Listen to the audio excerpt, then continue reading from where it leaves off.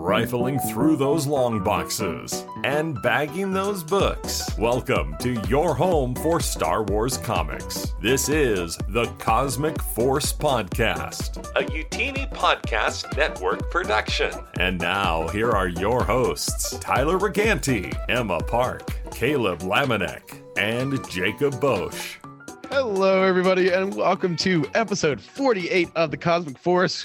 I have no idea what we're doing tonight because we are having all sorts of fun tech issues prior to the show. But assuming it all works out, we are talking High Republic Adventures Volume 2, the trade paperback tonight. Very interesting. Probably the Caleb said in our pre-show, probably the most interesting roundtable that we will get into, and I want to go ahead. We'll go ahead and get into that more in just a second. But let's go ahead and start saying hi to everybody like we normally do. And Emma, how are you doing tonight? Doing good, thank you. Hey, everybody. Yeah, it's going to be an interesting roundtable. I was saying before the show that I'm really excited to talk about it for a variety of reasons. You know, some good, some okay, but any night we're talking about High Republic is a good night. So looking forward to it. Absolutely. Yes. This was a lot of fun. But Caleb, so what exactly, remind me what you said in our group Slack message earlier today, that this was, I couldn't remember your exact terminology. What did I exactly say?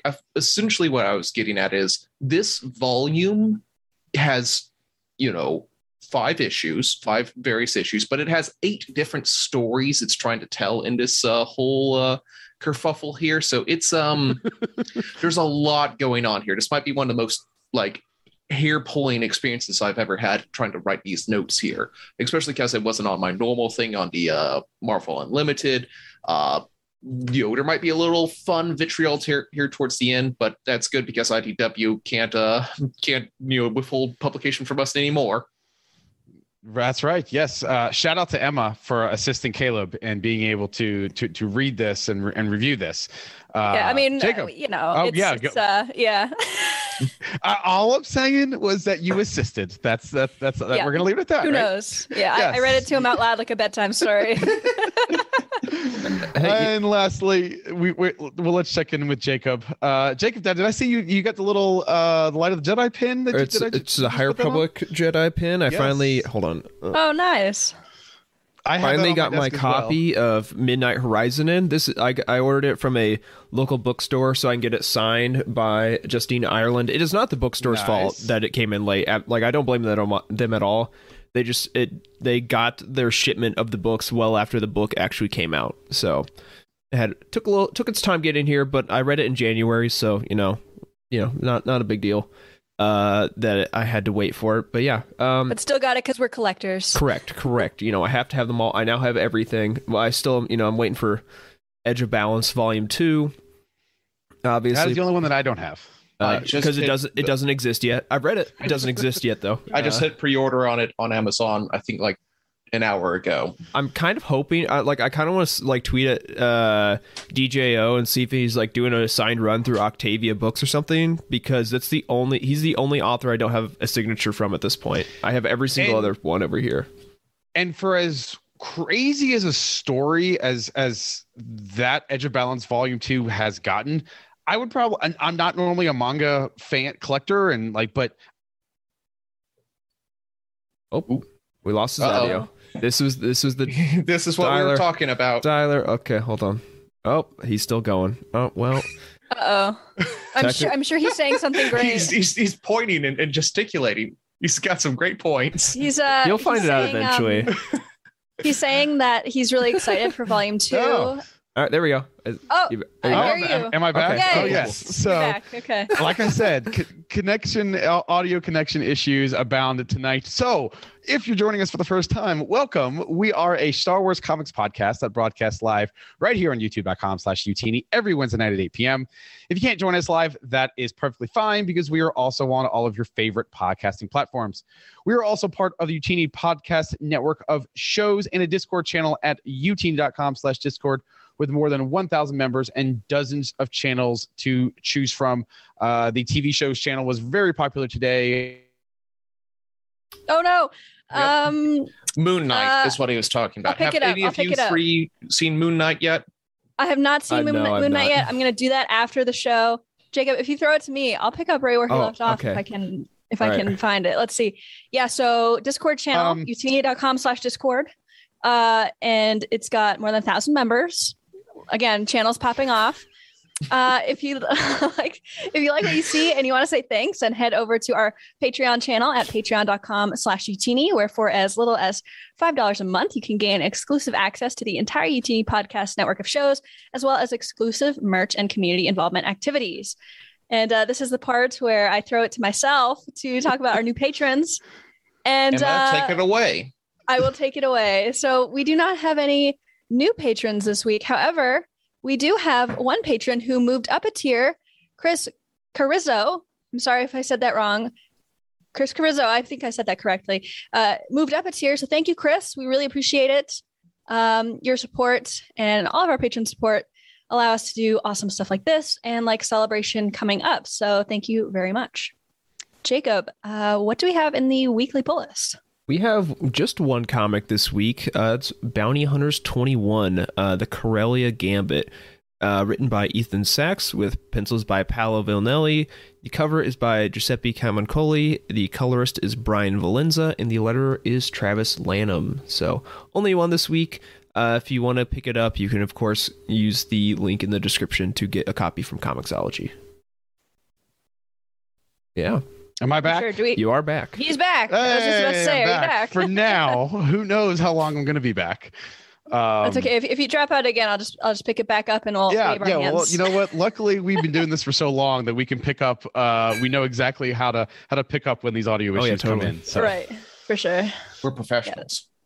We are absolutely professionals. So let's go ahead and get into what we're loving here. And so there's a section here. We were talking about this in the chat, but that was one of the times that my audio went out. So I am going to go ahead. Caleb, did you put this in the notes? This is Jacob. Okay, then Jacob, why don't you go ahead and give this explanation here? Yeah. So I like any mid-20s white dude, I spent a lot of time on Reddit, and there's a Star Wars r/Star Wars comics. It's a pretty small subreddit. I honestly don't like almost any Star Wars subreddit, but this one's pretty decent. And High Republic, shout outs to r/High Republic. It's cool too. But anyways, this one, someone posted that apparently there's like a comics forum that every year like gets fans to like do votes for potential omnibus collections from Marvel. So you like email in your ballot, like with your top 10. It's like a ranked choice ballot, and then they collect all those, send them to this Near Mint Conditions, which is a YouTube channel which like has like more access to like a publisher from a publishing standpoint than I've ever seen. Like the dude, like it's a YouTube channel, just a guy by himself that like unveils new publications and new omnibuses. Like dude's legit. So he takes all of those and then sends them to Marvel's editorial team to, it's where it's not gonna be like, hey, number one gets printed, but it's at least it gives them an idea of what we want. So I found it on Reddit, and I sent my own ballot in. So I thought it'd be a fun exercise for all of us to come up with our hypothetical omnibus. Basically, if you could have one omnibus made by Marvel, what would it be? Some good examples that I saw were Star Wars 15 Volume 2, because only the Jason Aaron run is collected, so there's still like 40 issues that haven't been collected. Poe Dameron is like one of the most highly requested Star Wars omnibuses of all time. There's stuff like that, where do we think there's a gap in the omnibus publishing? Does anyone have anyone's off the top of their head? I can start if we need to.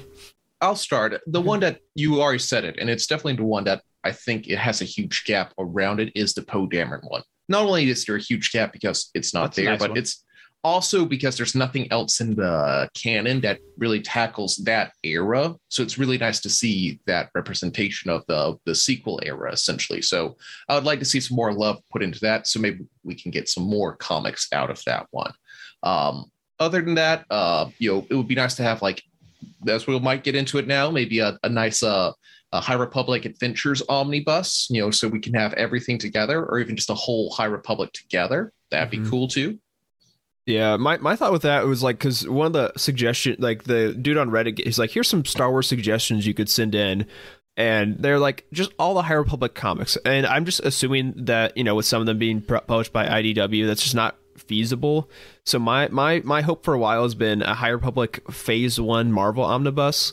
That's just all 15 issues of the main series, Trail of Shadows and Eye of the Storm all together.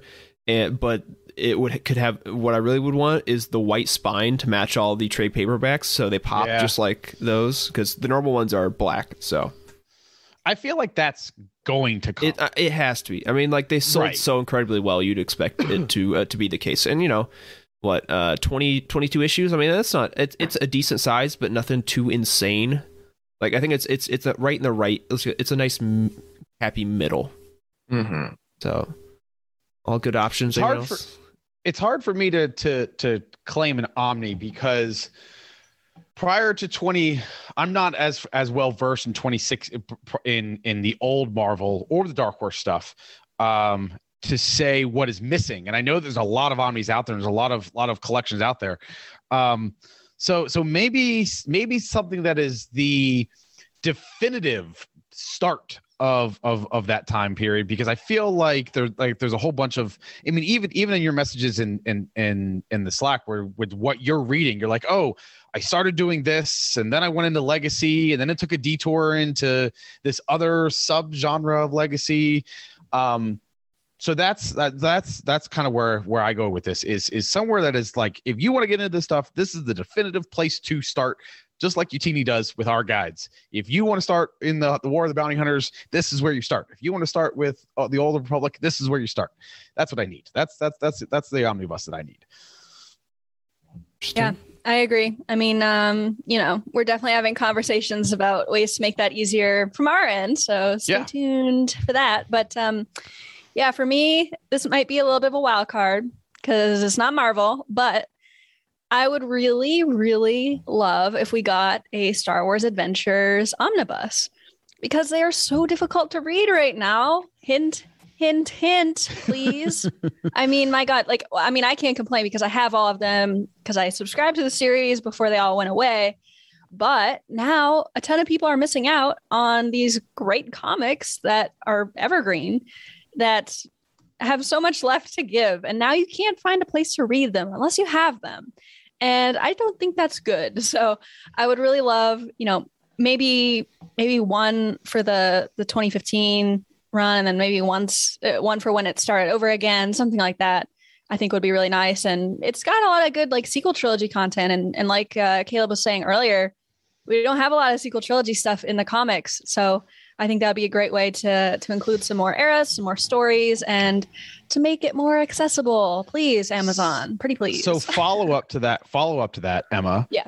Do you want those stories in release order, or do you want them in timeline order? This is a good question. Because those stories are all run the gamut of they're all over the place. Now. Yeah. Oh man, I think it'd be really interesting to have them in timeline order, just as a way to read them from a new perspective. Like if I were Trev, right, and I was like a little bit timeline crazy, I would put them all into a PDF and arrange them myself, right? But I'm not that person. I love that he is, and Trev, if you want to work on that, send it to me, bro. But I think timeline order would be a really interesting way to do it, and I think that sometimes it going all over the place just causes confusion for readers, especially kids, which is who it's aimed for. Yeah. See, the thing with with at least the old Star Wars Adventures, I'm not sure about the 2020 run, was that in itself was kind of a confusing publishing, how they publish the trade paperbacks. Because if you're not familiar, most of them have most IDW comic book stories would be this issue 1 has half of a story, and then a mini story, and then half of the second half of the story in issue 2, and then a mini story. And it's so when they made the trade paperback, it'd be 3 issues together, and they would take the two halves of the story that were across multiple issues, put them together so it's all together, and then take all the mini stories and put them at the end. So it's not strictly in the way you would read them in a single issue format. So it's already kind of confusing. I don't know, like, I don't know. It could get even more confusing, honestly. Like, I think with that one, you really have to be like, I don't know if you take like all of the like Adventures in Wild Space and just put them all at the end. Like, I don't know. I don't know how that works. Yeah. Like, because the Adventures in Wild Space are really what can throw you off there. It might be interesting to put all of those in one. Like, maybe. That might be interesting. Or maybe just like put them at the end, like you said, maybe take them out completely. But there needs to be a way to make it easier, because these stories are a ton of fun. And I feel like a lot of people are missing out on them, either because they can't access them or because they're confusing to follow. So right. That might be a good idea for something for you, Teeny. I don't know. What have I got myself into? Anyways. So that was a great, great. You want something to wrap up? I was gonna get my suggestion. Oh, yeah. Come on, it's trying to skip over me. No. My suggestion, Jared's mentioned it in the chat. I want a Legacy one. I've been reading that. It's been a great comic. I think it's so my ideal would be Legacy Volume 1, which would include all 50 issues of Legacy, plus the 6 issues of Legacy War. I think it's very cool that Legacy and Old Republic, the comics, were coming out at the same time. They're basically both of the base series were 50 issues, so it'd be very similar size. It would look great on my shelf next to my Old Republic omnibus. So yeah, I would really enjoy that. It's a really cool story, and I think, Jared was saying in the chat, we do have some epic collections, but it'd be nice to have it all in one space. So that is my dream. I feel like Legends omnibuses or omnibuy, or whatever the plural is. I've looked into it before. I'm still not sure what the plural is.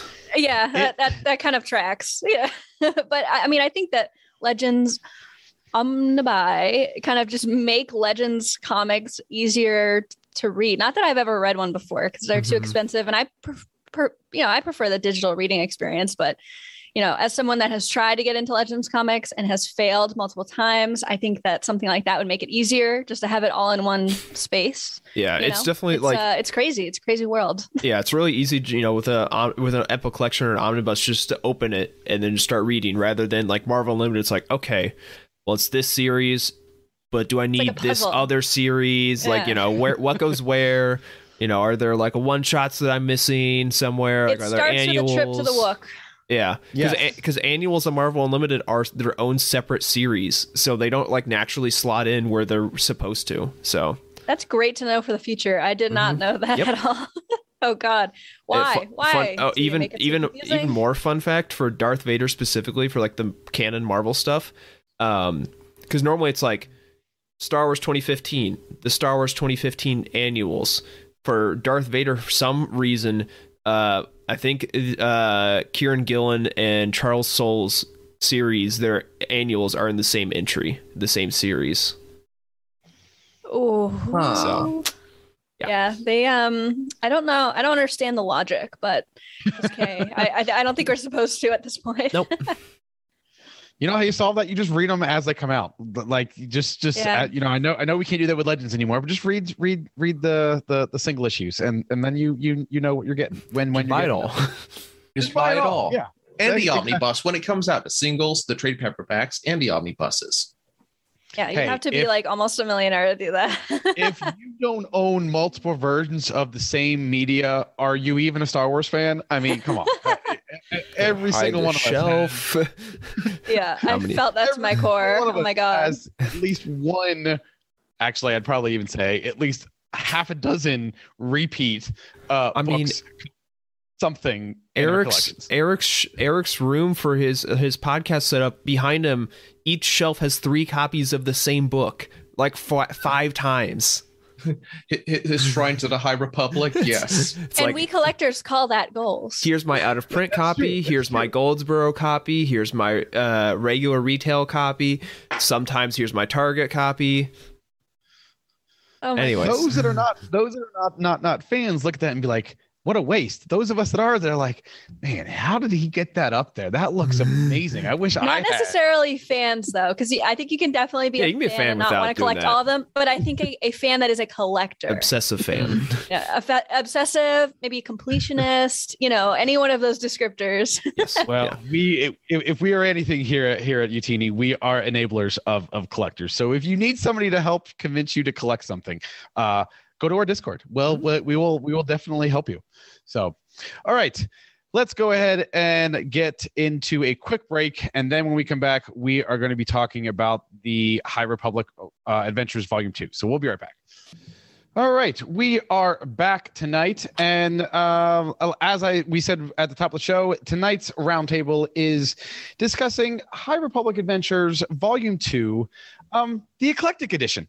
That's kind of what we're calling it. This nice little has the Free Comic Book Day cover or issue on the cover, and that so as a reminder as to what all is in this, we have Free Comic Book Day issues 6, 7, and 8, and the annual. And while all of these were written by Daniel Jose Older and the penciler was Harvey Tolabau and Tony Bruno, the colorist was Rebecca Nalty and the cover artist was Nick Brokenshire. These issues were released as early as, I was looking it up, issue 6 was released July 21st, 2021. Oh, but wow. This actual collection was actually just published February 22nd of 2022. So there was a nice long gap in between some of the earlier issues and when this collection actually was printed. So we're going to do what we always do here. We're going to go ahead and give our initial ratings, and then we'll get into this, the subject of each of the books. And I am going to start. Let's start with Jacob this time. I don't think we normally start with Jacob, so I want him to go first this time. This is a lot of pressure because we talked ahead of time, and so the story itself is great. I've said a lot how I really enjoy the series as a whole, and all the characters and the story that's told and everything. This book suffers from the fact that the trade paperback is not well edited. It's not well. The issues don't make sense together. It's a little bit of a cluster. So you have Free Comic Book Day, which is a pretty short story that is it overlaps a lot with Race to Crash Point Tower. If you read the book, you're like, then you read this comic, you're like, this doesn't add a ton to the experience. If not, then it's cool. It's great. And it's a great way to introduce Ram for people that haven't read that book into the comic series. But then you have 6 through 8, which 6 and 7 are a whole story, but then 8's kind of the start of a story. And then you have the annual, which is great on its own and just, I can go anywhere, but just like the collection of these issues is not my favorite.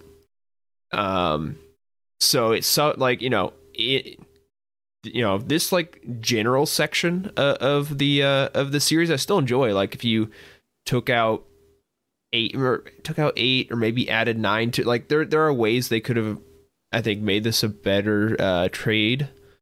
But if I'm just grading the trade, I would probably have to go like 6.5, which is very low for this show. Yes, but I think you are the precursor to how a lot of us are feeling. Because I agree with everything you said. I enjoyed almost all of these stories equally. I don't think there was a low point. I think some of them are better than others, but I don't think there's a real low point for any of these. And I also kind of forgot these. I read these issues so long ago that I didn't realize until I was rereading this in prep for the show that all of the characters that were in Midnight Horizon got their own comic, and that would have been very helpful for me as I was reading that book. So between the timing of when these issues were released and when we're getting this collection, and the fact that as a norm, whether it's a good thing or a bad thing, trade paperbacks are kind of sort of viewed as a collect. They're collected for a reason. And there really wasn't a really good reason for this group of stories to be put together, other than the fact that they were just all High Republic adventures. So my score is also going to kind of reflect that, and I'm going to give my initial score as a 7.0. Emma, I've got you next in the rundown here. What's your score? Okay, yeah. I mean, you guys took the words right out of my mouth. What I'm about to say literally hurts my soul, but it has zero to do with the quality of the story. Like, the stories were great. We just needed a little bit more cushion between them. We needed we needed 9 added and one of them removed or something. I don't know. It needed something. And, these stories, they did not make sense together. I think the Free Comic Book Day could have been left out of it. And I definitely think we should not have started right in the middle of an arc towards the end there with 8. Again, this has zero to do with the quality of the stories. The characters are great. The writing is great. The art is great. If this was better organized, this would easily be a 9.5 for me, but I've got to give it a 7. It's not organized well enough. If you're just reading the trades, you're going to be completely lost. And also you're going to be left on a cliffhanger. And as of what we know right now, they're not publishing any more trades of this, leaving you right in the middle of an arc. So I think it could have been done better, but once again, I'll reiterate, nothing to do with the story. All the artists and creators, writers behind it did a fantastic job. It's just an organizational issue for me. Yeah. The hard part is, if I was a parent, I'd probably not, if I'm a parent buying my 6-year-old these comics, I'm probably not buying them single issues. I'm probably buying them trade paperbacks. Exactly. This, you can beat this up a little harder than a single issue comic and it's going to be okay. It's cheaper for me. I don't think a kid, I don't know how, Tyler's a dad, so he can probably say a little bit more about this, but I don't, it depends on your kid, but they might not have the patience to wait month to month for the next part of the story. Right. I think it works a lot better to give them a trade paperback. It's here, you can read this, it's like a little book. And the fact that right now we don't know if that story's ever getting completed is it's kind of hard. I never really thought about it that way. Mason loved the first the trade paperback number 1. I mean, that's why we had him on the show, because it's his audience. And while he hasn't picked up these individual issues, I do have another a Marvel title that I have on my pull list for him, and that's 4 issues in, and he hasn't read 2 of them. And it's exactly what you said, Jacob, and it's something that I didn't even think about. It's because he goes a month in between them, and they're loose leaves, and so he tosses them on his desk. His desk is a mess. They get lost under the bed. It's so he doesn't. Whereas this book, a trade paperback, a book is heavier duty. It doesn't get lost as easy. But that's you make an excellent point about, I don't think, I mean, I haven't given this one to Mason because I just actually picked it up last week. I don't think I will have to get back to you on that and let him read this and see what he feels. Just he and I will talk about it off air and just kind of maybe get a real summarization for it, because that's a very interesting point. It'll be interesting to see what he thinks, because I think you're right. I think you get confused. Yeah. Caleb, go ahead. Because we talked about they could have reorganized it a little bit better. I was kind of wanted to look again and remind myself where the story arc breaks lie. So 6 and 7 is its own story arc. 8 through 10 is its own story arc. 11 is the Rumble race, so it's like a one shot basically. And then 12 and 13 are a story arc. And then you also have, on top of that, you have Free Comic Book Day, the annual, and the Galactic Bake Off special. So I don't know. It's kind of hard. You could do probably. It's just IDW does such small trades. I think the best way to probably do it would have been Free Comic Book Day, and then 6 through 10. But that's huge for them. Yeah. It's tough because if you wait too long on the Free Comic Book Day, then it's way past the timeline. Right. And I think you have to put it in there difficult to introduce RAM to the people that don't read the book. But that is also true. I mean, it's not. I guess it's easy for us to sit here and complain about it, right? But in a business sense and in just a practical sense. It is difficult. If like one arc was like one issue shorter, it would have been perfect, but you don't want to place story constraints on your creators like that, because then I think that would produce rushed stories. Yeah. Totally. So let's get Kayla. What are your thoughts? Yeah, I was about to say, like, crap. Are we? Yes, I 7.5. Okay. All of your arguments are still the same.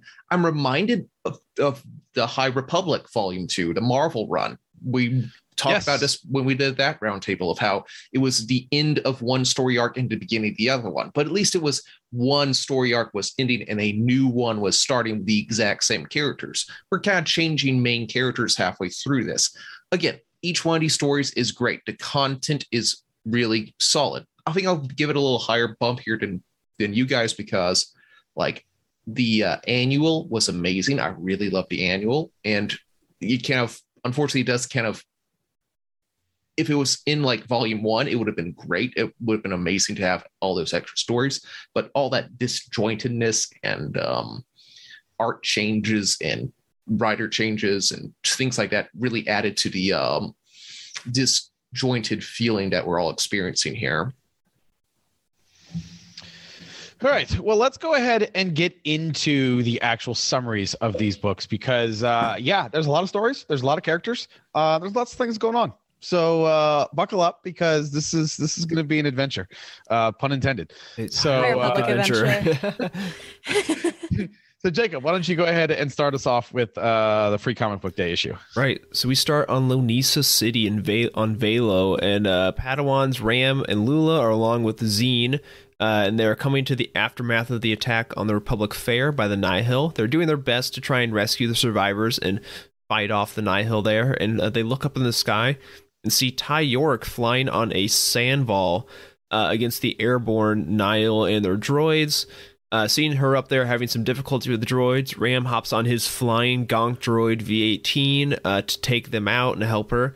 And he uses his unique force powers to tune into the technology of the scav droids and reprogram them to go off of Ty and help her out, saving many civilians in the process.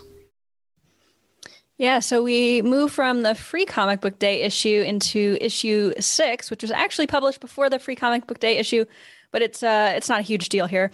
So we start off with the Jedi Padawans Farzala and Court joining Master Obratuk. I realized I should have practiced saying that before. Obratuk. That's hard to say. You were right the first time. Okay, cool. I was second guessing myself. All right. Yeah, they join Master Obratuk on a mission to formalize treaties with the Hutts. This ties into the storyline in the Marvel High Republic series with Avar and the Hutts fighting off the Drengir. And to accomplish this secretive task, they hire the vessel crew with Affy and Geode and Leox Jossi. And once they arrive at Nal Hutta, Master Obratuk is in the middle of a deep sleep, almost like a hibernation. So Farzala and Leox head out to perform the negotiations themselves. Not aggressively, but, regular negotiations. No sooner have they made contact with Scarabda the Hutt. Why do they have to be so difficult? Scarabda the Hutt. When a band of armed thugs board the vessel, fire on the conference, and flee to space. So it looks like the vessel crew has fired on the negotiations. Now Court, Affy, and Geode are stuck on the ship with dangerous men looking for them, and Farzala and Leox are imprisoned by the Hutts. We move on to issue 7. This is the last part of this kind of 2-part arc. Farzala is imprisoned and feels alone in the Force, thinking back to the lesson Master Obratuk taught him about fear. He finds the power to attempt an escape. Meanwhile, on the vessel, Affy and Court begin their counterattack against the shipjackers, who reveal they are under Jabba's order to sabotage the treaty talks. Aided by the timely waking of Master Obratuk and Farzala befriend some local wildlife, the heroes reveal Jabba's treachery, and the day is won. And that leads us into issue 8, which is, like we've said, the beginning of a completely new arc where we have a happy reunion as Farzala, Court, Lula, and Zine all meet up on the Starlight Citadel for the first time in months. And there they meet Ram, and they meet the new one of what I just lost his name. It's like Ishnar or something like that. Yeah, Ishnar's Scarbata the Hutt's like security. I don't Chief Muscle. Security. There you go. Where they have also joined on Starlight to kind of hang out with each other, for lack of a better term. Meanwhile, Crix has risen through the ranks of the Nihil and serves directly under the Eye. Following orders, he leads an attack on the Jedi Temple on Takodana, and then to attack the Pirate Queen Maz Kanata. The Padawans are coming to grips with the changes taking place across the galaxy with the death of Loden Greatstorm and the cruel death and destruction brought on by the Nihil Raiders. They know what they have to do. They need to stop Crix. Meanwhile, back on Takodana, Jedi Master Sav Malagan single-handedly dispatches most of the Nihil fighters, which causes Crix to retreat. He returns to their hidden base and raises a much larger force where he is hell-bent on destroying the Jedi, and that is where issue 8 ends. Okay, so I'll just do a brief summary of the first annual. The first one in the volume was Set for Life by Charles Soule and Sam Beck. This one follows Masters Loden and Padawan Zedifar as they learn a harsh lesson about the value of life. Next up is No Stone Unturned by Claudia Gray, Jason Liu, and Megan Huang. The crew of the vessel show that it's best to learn from local customs and not steal from local customs. Next up is The First Mission by Justina Ireland and Yael Nathan. This is the story of Ernestra Rowe's first meeting with Stellan Gios, uncovering some Hutt treachery along with some fine dining. Crash and the Crew Do What They Do by Daniel Jose Older and Jesse Lomergan. This one follows Crash and her core sec unit as they try to keep the Chancellor Lena So safe during her visit to Corellia from a Nihil spy drone. Really, really great art and panel layout in this one. And lastly, The Hall by Kevin Scott and Stefano Simewan. A Nihil force led by Lorna D break into a safe, hoping to strike a fortune, but they find Porter Ingle, Jedi Master, Blade of Bordata, and Cook, who easily captures and overwhelms the entire force, leaving only Lorna to run away. Not all but Lorna. She's the only one who can make it out. And that is the 5 stories of the annual, number 1. I do have to say, I always forget that I love that these stories are geared towards kids, because every single one of those issues in the annual has some sort of meaning and like moral behind it, but it's not, and it doesn't beat you over the head. But I love, right, exactly. Like I loved that. I loved that how all of these stories have that little moral story there without it being too much, because we don't get that in the, we get in a little bit of a deeper level when it comes to the traditional Marvel stuff. So I just wanted to throw that out there, that it's really nice to see that see that stuff in the stories. Yeah, if Aesop's Fables had Star Wars characters, I really would have liked 3rd grade English a whole lot more. But yeah. Yeah, I mean they should teach this in elementary school. I mean, that would make it so much more fun. Yeah, give them this. We learn the same lessons in here. Yeah, give them this and then Myths and Fables, because those are all just like moral stories. Exactly. Let's make learning these morals a little bit more fun. Corey, exactly. I have an idea for you to make some money. Hold on. Like we can get into publishing here. Come on. What can we call that? Utini.morals. Like, they have an entire William Shakespeare play version of the Star Wars versions. Right. Why can't we do the Aesop Fable version? Yeah, that's an excellent point. We're getting into the curriculum planning business now, everyone. Listen, my college roommate took an entire literal college class about the Harry Potter books. So I think it's high time we got Star Wars as an actual, college credit somewhere. Oh, for sure. I'm sure they're out there. Oh yeah.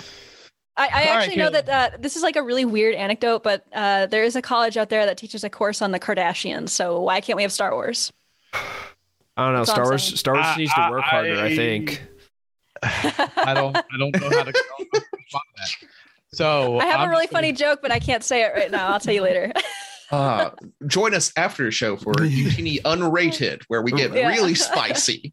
Thought Corey drunk was a problem. Oh boy. All right.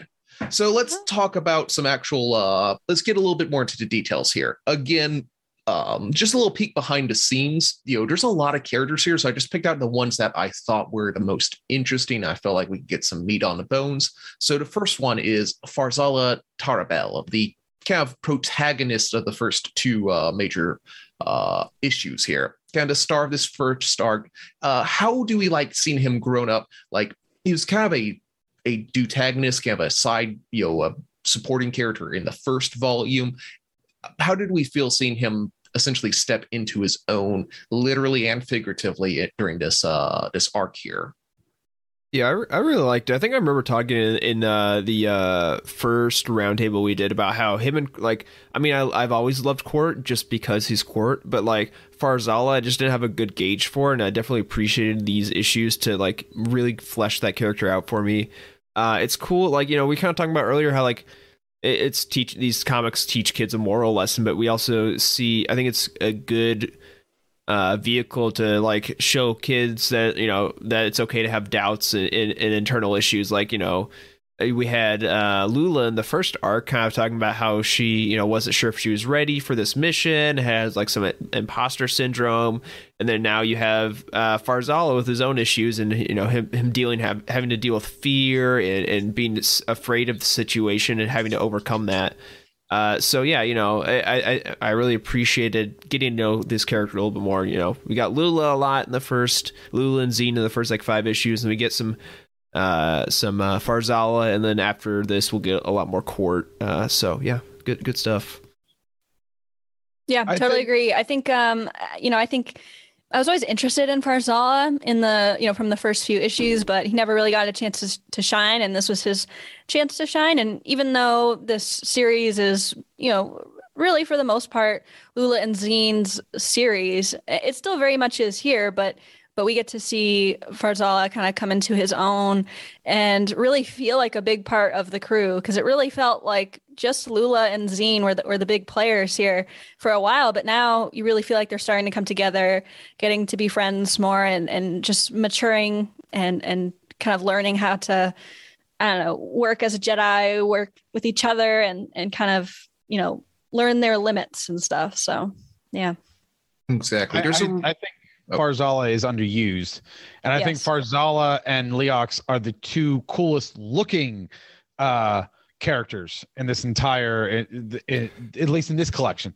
Hey, you don't have to do that to my boy Geode like that. I mean, come on, he is rock solid from the looks department. Look, Jacob, you're nearing a line here. We've been there, like. Geode, can we put Geode to the side, please? Yes. The jokes are fun. He dominates the conversation if we don't do that, so we will. Yes. Jacob, stop. We're not going to have a repeat of the Living Force. Let's just say getting awfully close. Geode's time he's had his time to shine. Now we need to focus on the other characters. Mm-hmm. This is a family friendly roundtable. So since when? It's a kids comic. Oh, that's true. We should probably keep this. That's actually very true. I was about to say something about keeping it above the belt, but we already do with our camera angle. So, oh gosh. All right. So I did have a while you were talking, I did have this moment I wanted to talk about. When he's in prison, he has a flashback to his teacher, to his master, talking about fear and how that's not necessarily like fear is the enemy. Like, fear is the only thing you should be running away from and not trying to tackle or not trying to get into. And that's a story that's often, that's told a lot of, like, how better to be better and like really conquer fear. But it's nice seeing that from a Jedi and talking a lot more empathetically about that. Did that scene stand out at all to you guys, or was that just me liking good Jedi teaching, every now and again? I mean, I'm down for good Jedi teaching. Like, I did love that moment, and I also liked his this is like related to that as well. I liked his reflection on the teachings from that like holodrama that they watched as a kid. I thought that was really cool because it shows to kids that like it teaches another great lesson that you don't just have to learn things from your teachers or real life people. Like you can draw inspiration from media, and maybe that's just like my like adult brain kind of like drawing that theme to it. But also, just a really quick side note, was that Jedi supposed to look a lot like Daniel Jose Older? Thank you.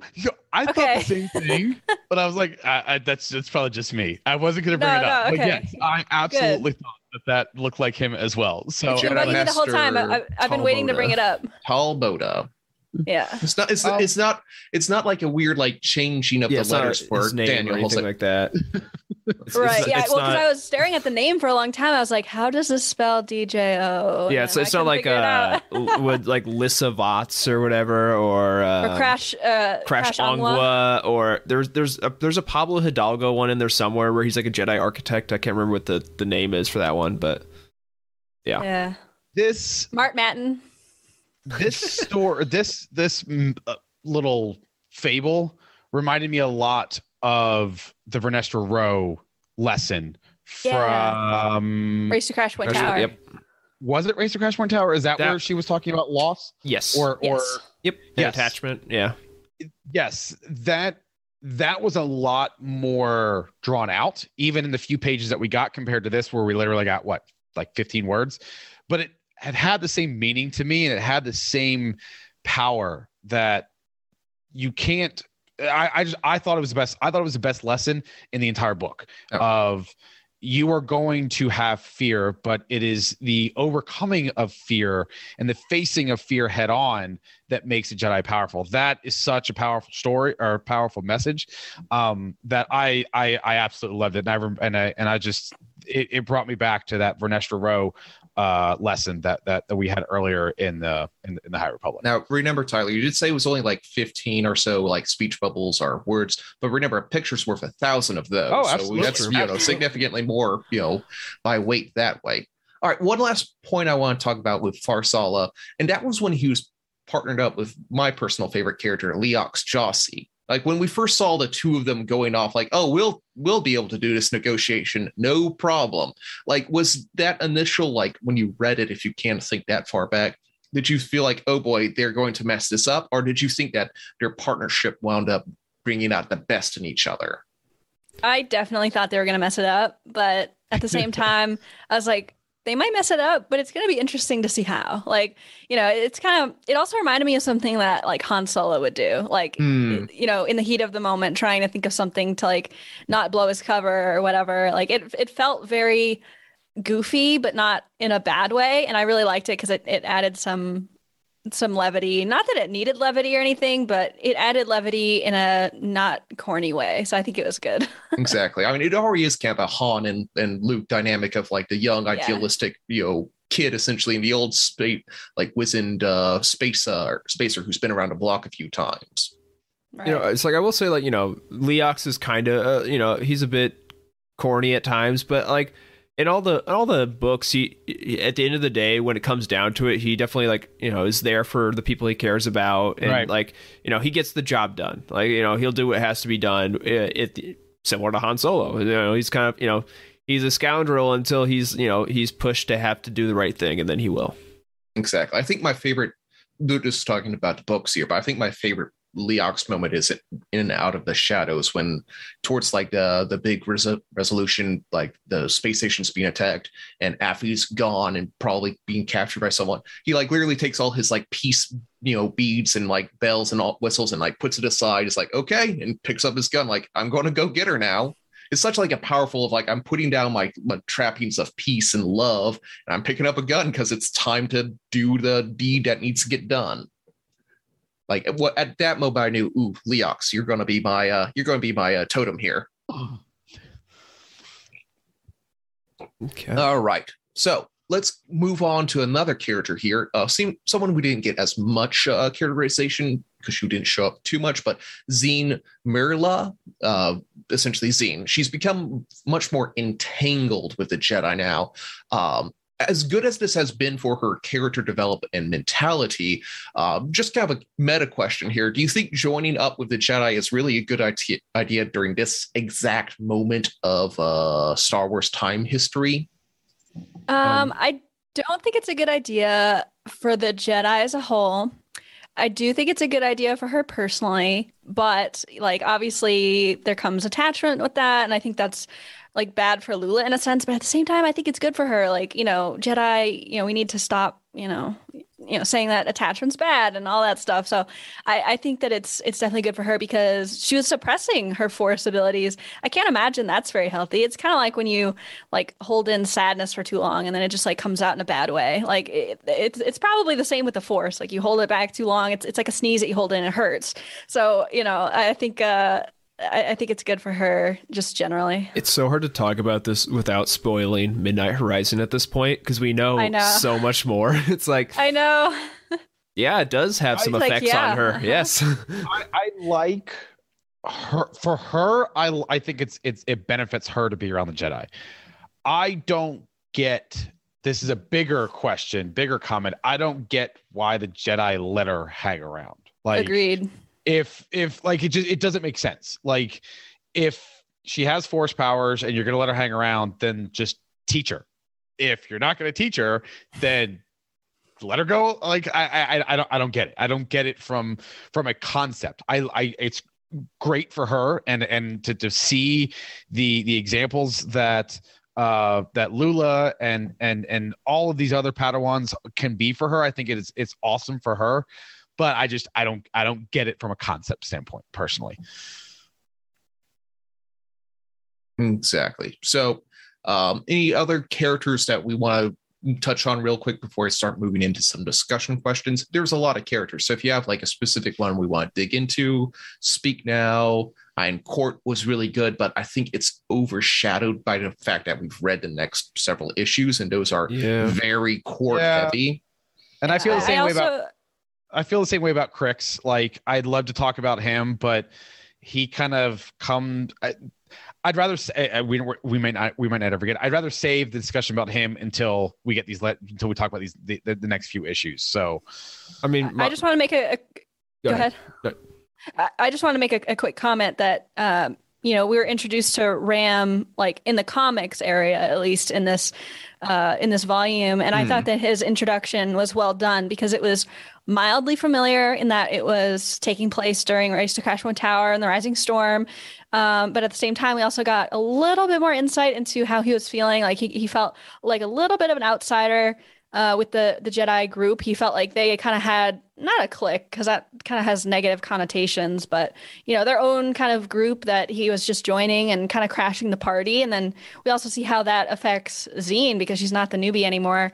And I thought that whole dynamic was really interesting. And Ram in general is also a super interesting character. And I wish that we got to see more of him, like in general. Like I'm talking about like big picture view, like the entire thing. I wish we got to see more of him, but I'm glad that we at least got to see him like visualized in the comics medium.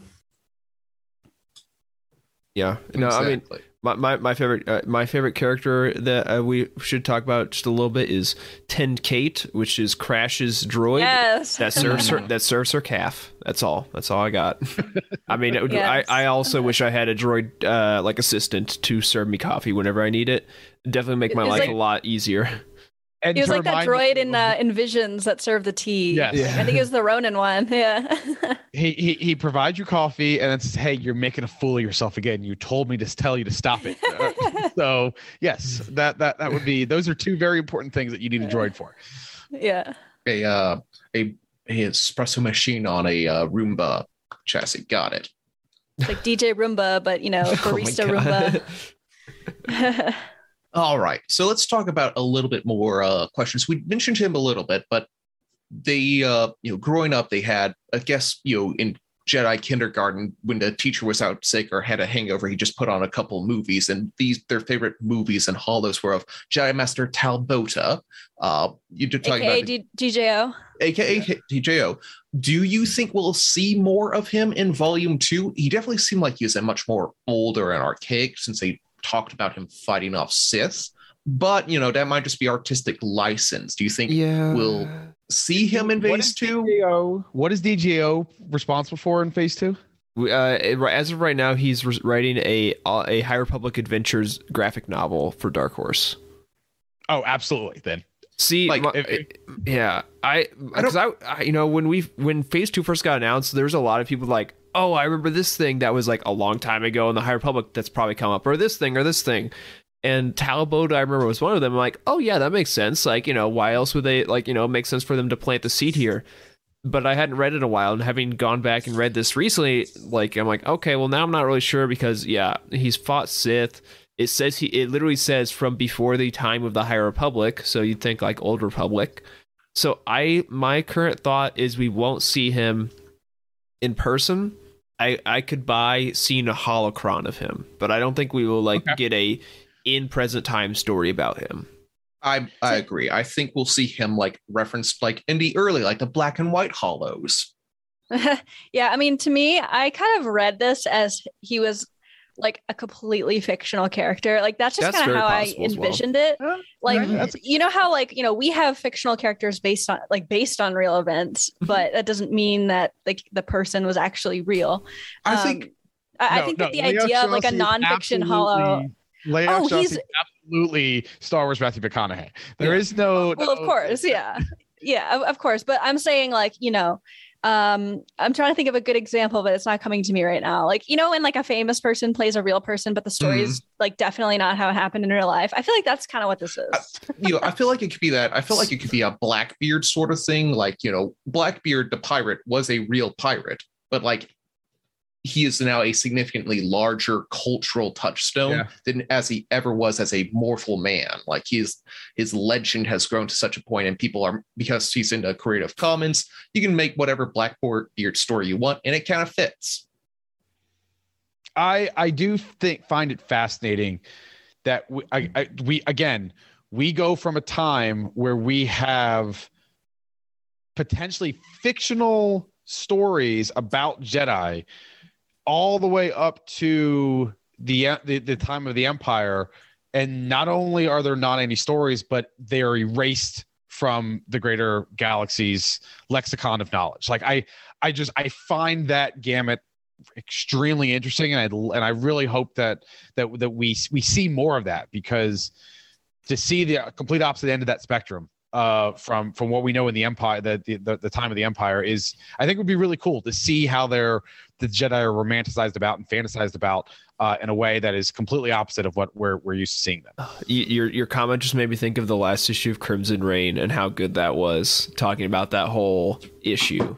Yes, that's I thought that it had been referenced. I was like that was a thing recently in comics. I'm trying to remember what it was, but it was Crimson Reign. I've also read 5 back issues of trade paperbacks, so that's why I wasn't sure exactly where I was getting that reference from. I just knew it was from something recent. But I think it's a really cool dichotomy of seeing the two ends of the spectrum there.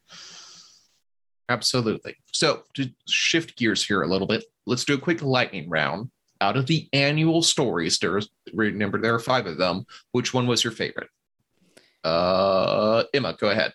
Oh gosh, you're putting me on the spot. I have to say, I really liked Claudia Gray's. I think it was just funny enough, but also had a really good lesson, but wasn't preachy. It had a good mix of everything, and I think the characters were great. So yeah, I'm gonna go with Claudia's. Perfect. All right, who's next?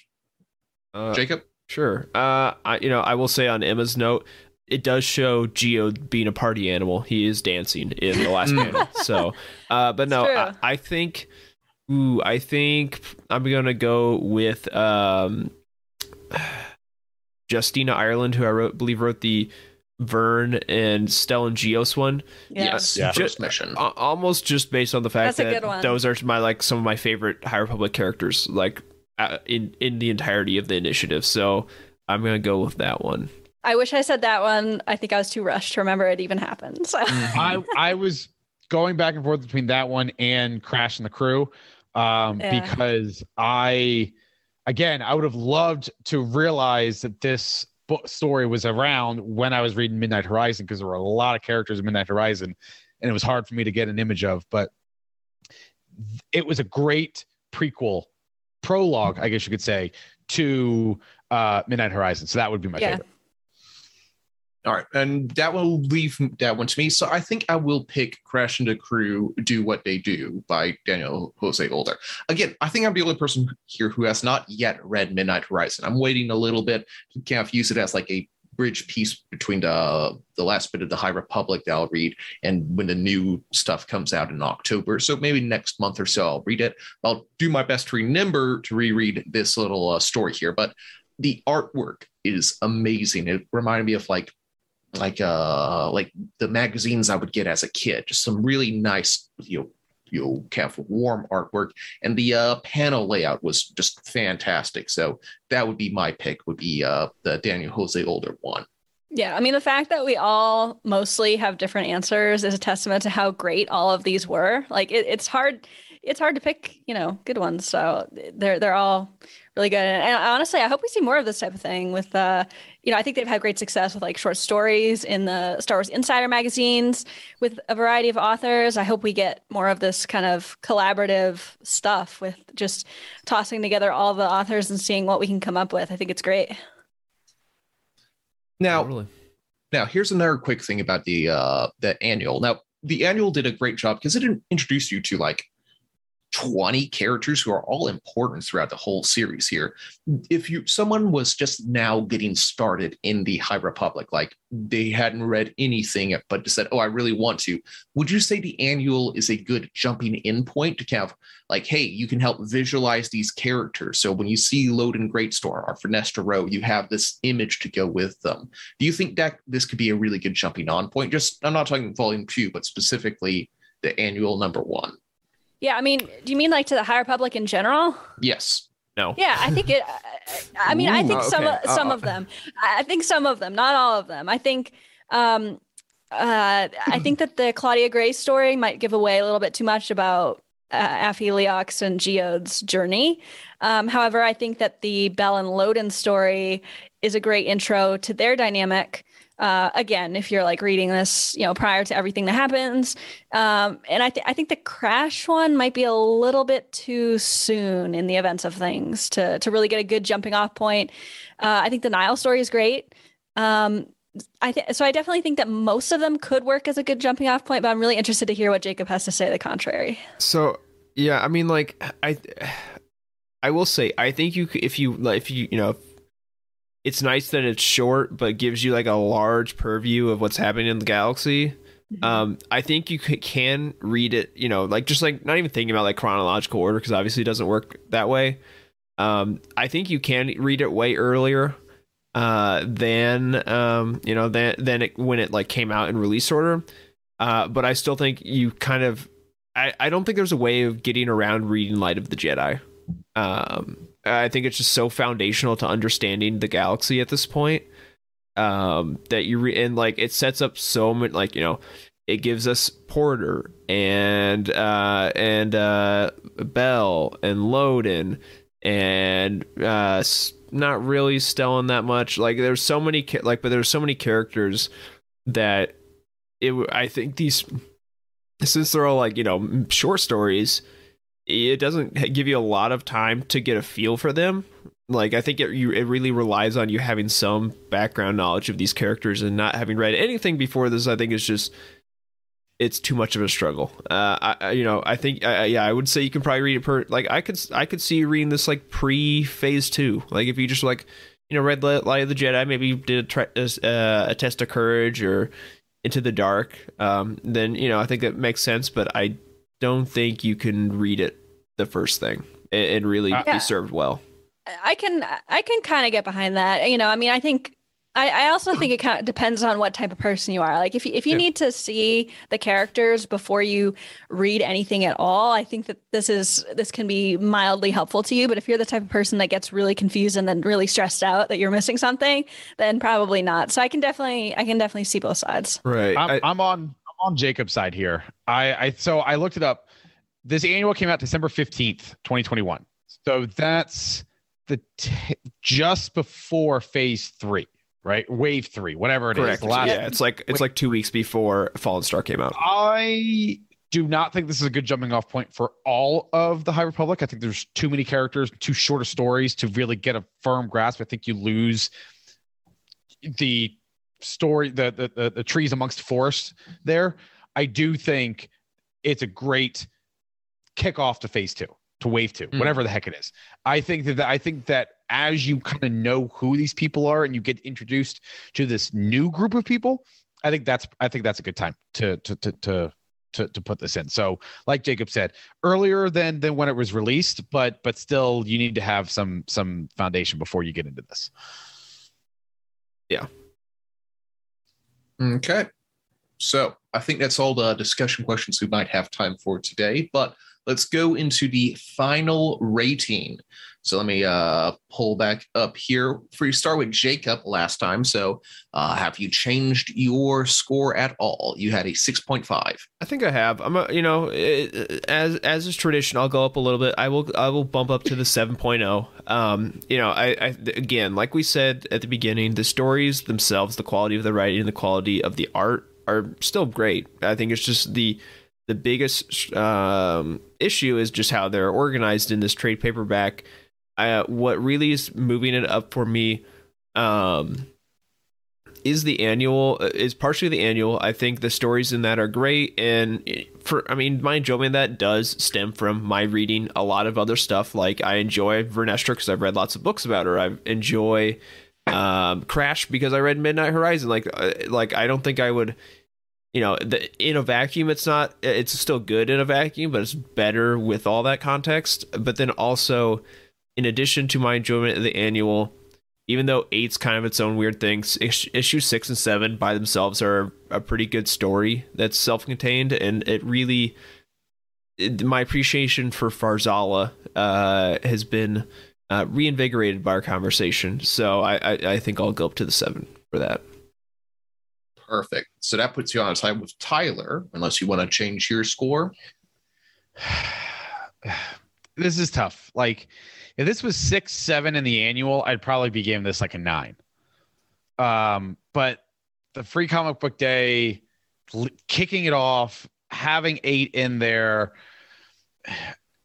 and I can't ignore the fact that there is the potential that we're not going to get a volume 3. It's really hard to. I, like Jacob, only like to do like even points and half points. So if I was giving it, I bump it up from like a 7 to like a 7.2 if I really wanted to, but I can't. I don't think I can bump this up to a 7.5. I think a 7 is a nice place to have it. The stories as an individually are great. I think it really speaks to the audience. But it's also something we have to, keep mentioning. We as 20 and 30-year-olds are not the intended audience here. But it's just, it's a hot mess when it comes to continuity and just telling a story from front cover to back cover. So I think I got to leave it as a 7. Okay. Emma, we're all kind of tight here with 7. Are you keeping that? I'm going to bump it up a tiny bit. I do work in tenths of a point, just, based on my, experience with our review team here. So I'm going to bump it up to a 7.2. I think, after our discussion, especially about Farzala, I feel like I appreciate it a bit more.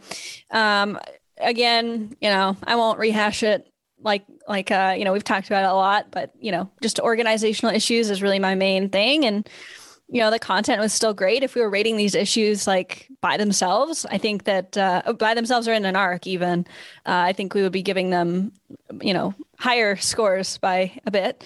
And overall it was enjoyable. These characters, I hope that we see more of them in the future, whatever their futures may hold, because, every time we, read the High Republic Adventures or even go back to reread them for shows like this, I still get more and more interested about what their stories are going to be like and where they're going to end up, where their stories are going to end. So I'm really interested in seeing, where we go. I hope that we get to talk about these characters again. Who knows? This literally might be the last time that we talk about them if we don't get another volume or if we don't pick up their story in phase 3. So here's hoping that we get to talk about them again. Absolutely. So that leaves me with my previous score of 7.5. To break slightly with tradition, I don't think I'll be raising my score. I think I'll stick at a 7.5, which still puts me above the rest of my cohorts here. But essentially, again, the story, it's great. The artwork, it's great. But if I were to say, oh, you need to go out and buy an issue or specifically a trade paperback of any of the Star Wars comics we've talked about before, this would be at a very lower tier of the list of what you should be spending your money on. It's still good, but just if you're paying for the trade paperback where it's all compiled in a nice, easy to read package, that's not what you're getting here. If you could get a bundle with this one, volume 2, volume 1, and eventually a hypothetical volume 3, if you get all of them together, absolutely, it's all worth the money if you can get the whole series together. But just a volume 2 by itself it kind of wobbles at its knees when it's trying to stand alone. All right, so let's go ahead and wrap up our roundtable discussion here in a nice Utini tradition with Jacob's Easter eggs. He's got a couple of good ones in here. So Jacob, let's turn this over to you. Yeah, not too many. I mean, like we were talking about this pre-show, like most High Republic references are to other High Republic things. And unless it's like some like super deep cut, like something in a short story, I'm not going to tell you that, hey, Loden Greatstorm's in Light of the Jedi. But anyways, so they go to negotiate with the Hutts on Bilbosa, which is a city in Nal Hutta, and the city first appears in the short story titled Hutt and Seek, which was part of Tales of the New Republic in Legends. One of the galactic data file pages, which are pretty cool, they're like, they just kind of explain little things about the universe, show some of the Hutt worlds. One of them was Vadran, which appeared first in the Legends novel Rebellion, and same goes for the planet Klatooine, which was on there as well. Isn't that the home world of the Platoonians?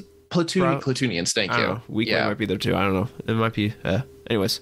And then we also see Gracchus the Hutt, who is featured in the Poe Dameron comic series quite a bit, but he's also in Star Wars 2015 and the Darth Maul miniseries. Is that the Jacked Hut, or am I thinking of a different one? No, that's Boku. Gracchus is the one with robot legs.